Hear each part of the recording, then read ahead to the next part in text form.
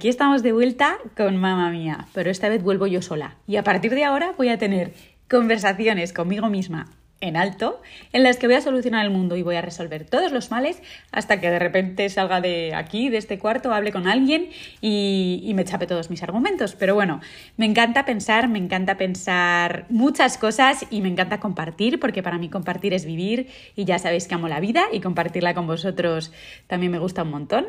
O sea que vamos a ello. Hakuna Matata, pandilla. Hakuna Matata.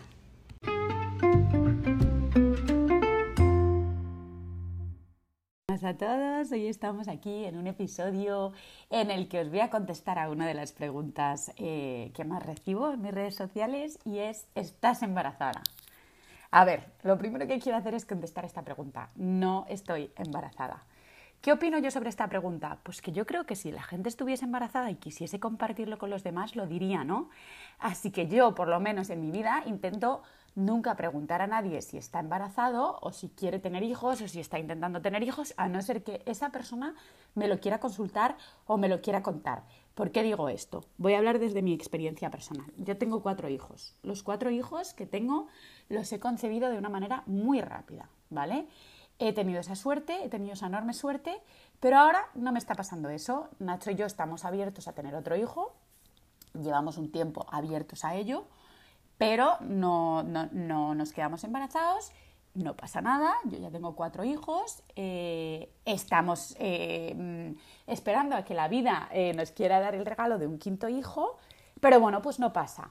Con esto quiero decir, todas las mujeres somos diferentes, todas las mujeres tenemos una forma de ser y nuestros cuerpos funcionan de una manera distinta, entonces nunca voy a ser igual que las demás. Nunca nos podemos comparar con las demás. Cada cuerpo es un mundo, cada época de nuestra vida es una época de nuestra vida en la que nuestro cuerpo está reaccionando y recibiendo estímulos. La comida que comemos, la manera en que nos comportamos, lo que estamos aprendiendo, el momento que estamos viviendo. Entonces, ¿qué pasa? Que si alguien está, por ejemplo, intentando tener un hijo y se compara con los demás, eso nunca va a funcionar. Entonces, muchas veces simplemente el hecho de estar cuestionando y preguntando puede ser agobiante y puede jugar con nuestra cabeza, porque aunque no lo sepamos, la mente es lo más poderoso que tenemos en nuestro cuerpo. Ya no es que no tengamos la capacidad, ¿no?, de quedarnos embarazados o no, ya es la capacidad de nuestra mente de jugar un papel importante en todo este proceso, que al final es un proceso muy serio, es un proceso hormonal, es un proceso en el que intervienen tanto el hombre como la mujer, es un proceso que puede agobiarnos y que puede provocarnos muchas dudas y muchas cuestiones, y si a todo esto le sumamos la presión de los demás, pues puede ser un proceso muy duro, ¿vale? En mi caso no es así. En mi caso no es así porque yo, gracias a Dios, tengo 4 hijos y tengo la suerte de tener 4 hijos súper sanos y maravillosos y de haber tenido esa oportunidad de, cuando he intentado quedarme embarazada, quedarme. Ahora mismo no me está pasando esto. ¿Y yo qué hago? Pues bueno, las primeras veces me quedaba un poco como, oh, hay algo que está pasando dentro de mí. Y entonces lo que estoy haciendo es aprender a escuchar a mi cuerpo. Estoy escuchando a mi cuerpo, estoy haciendo un curso fascinante sobre el embarazo, el parto, el posparto, el nacimiento. Estoy intentando, ¿vale?, entender bien cómo es todo este proceso que muchas veces no tenemos en cuenta, porque, crear vida, madre mía, yo siempre digo, la gente se cuestiona como cómo funciona un teléfono móvil, cómo si yo te mando un mensaje desde aquí puede llegar hasta Filipinas. Vale, pues para mí el mayor enigma humano es cómo somos capaces de crear vida dentro de nosotros. Ese es el mayor enigma humano. Entonces, yo creo que como yo soy muy curiosa, ahora mismo necesito entender bien todo ese proceso y ser súper consciente de él para poder vivirlo. Entonces, ¿qué estoy haciendo yo ahora? Estoy haciendo este curso del que os hablo, en el que estoy entendiendo todo.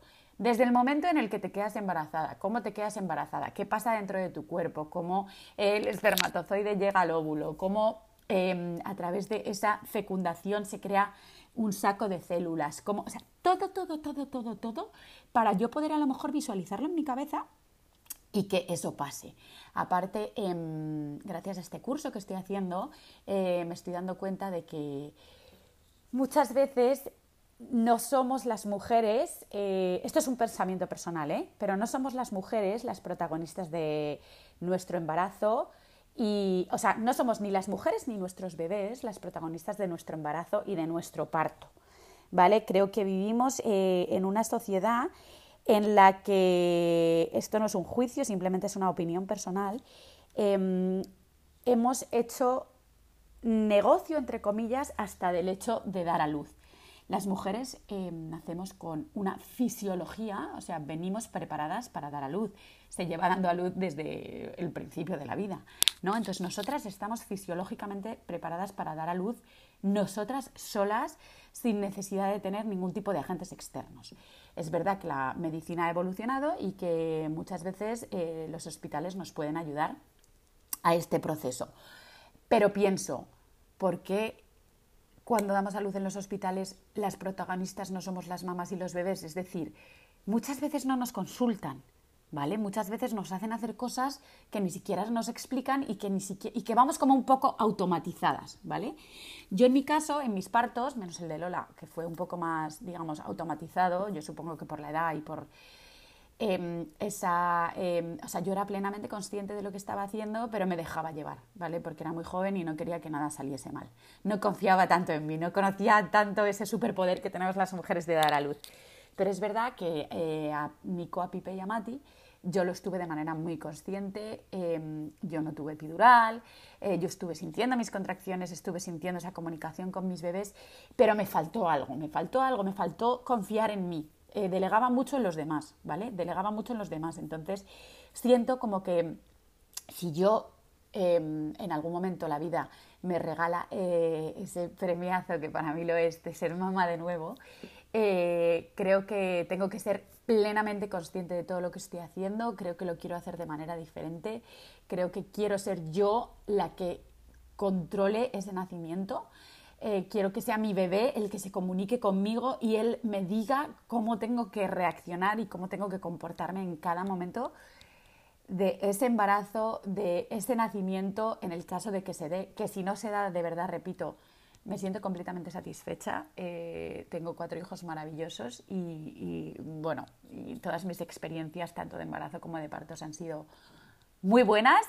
Pero simplemente porque yo estaba preparada para todo lo que viniese, porque cada niño es un mundo, cada bebé es un mundo, cada parto es un mundo, cada nacimiento es un mundo, cada uno de mis bebés se han portado de una manera diferente. Entonces yo siempre estaba preparada para todo lo que pudiese venir, ¿no? Porque yo sí era muy consciente de lo que es ser mamá y ser papá, era muy consciente de que la vida cambia y estaba preparada para todos los cambios, estaba abierta a todos los cambios, pero es verdad que en el momento del embarazo y del parto me dejaba llevar mucho por lo que me decían los demás.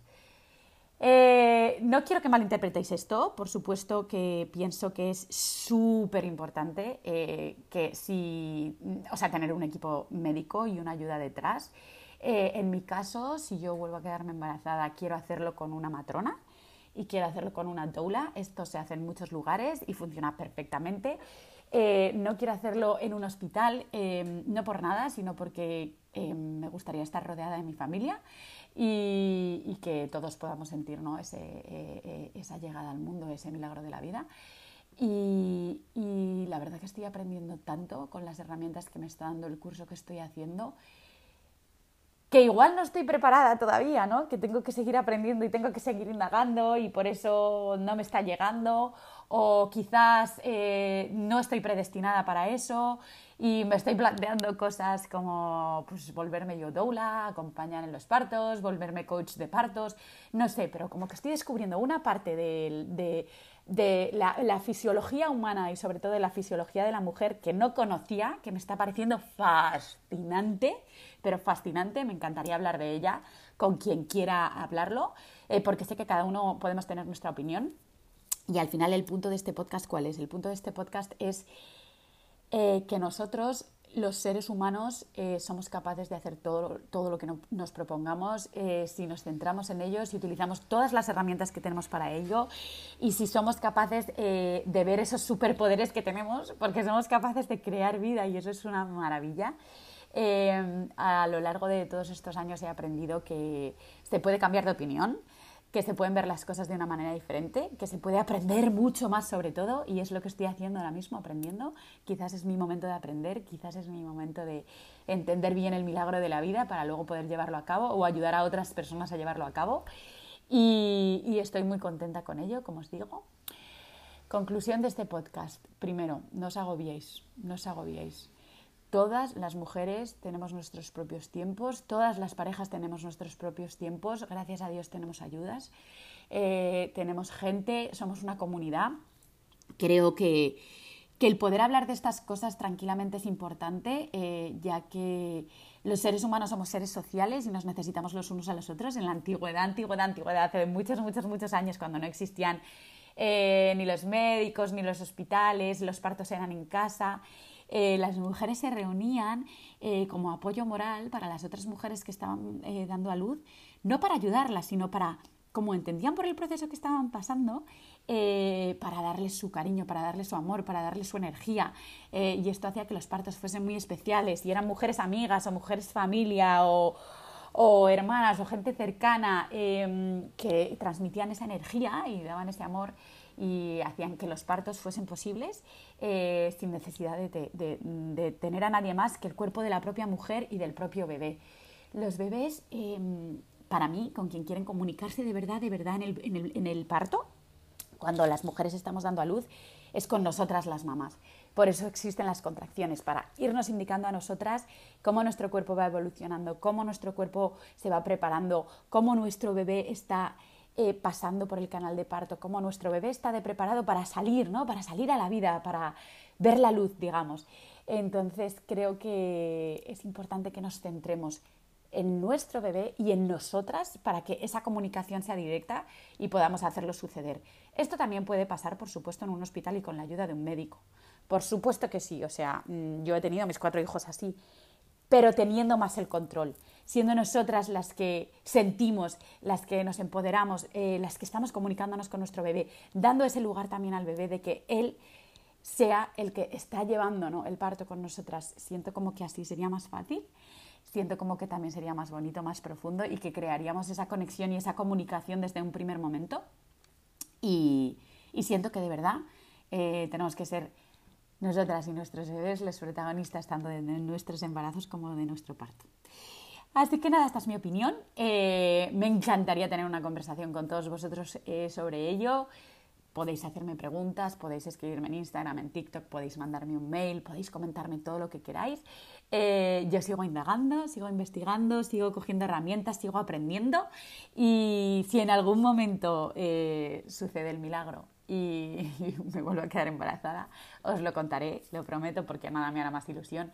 Pero si no pasa, también estaré feliz y utilizaré todas estas herramientas que estoy aprendiendo para otra cosa, lo tengo claro. Sé que todo esto me va a llevar a algún lugar. Así que nada, quería compartirlo con vosotros, desearos un día increíble, mandaros un beso enorme y deciros que todos los seres humanos somos maravillosos. Que las mujeres, amigas mujeres, tenemos ese superpoder, nunca dudéis de vosotras, siempre, siempre, siempre que tengáis un hijo en vuestro vientre, comunicaros con él, empoderaros, empoderar también al bebé y dejar que esa comunicación fluya, protegeros. Siento que el embarazo es un momento en el que tenemos que estar rodeadas de personas y de energía positiva, que todo lo que nos pueda sentar un poquito mal podemos dejarlo de lado, ¿no?, quizás hasta que demos a luz, y que tenemos que tener la mente muy tranquila, tenemos que estar muy calmadas para que nuestro bebé también pueda estar así y que todo fluya, ¿no?, porque al final la vida es energía y la energía se transmite a través de muchísimas fuentes. Así que nada, aquí dejo esta idea, aquí dejo este pensamiento que es mío personal, no es una ley, simplemente es lo que yo pienso. Y nada, eso, que os quiero, que tengáis un lindo día. ¡Mua!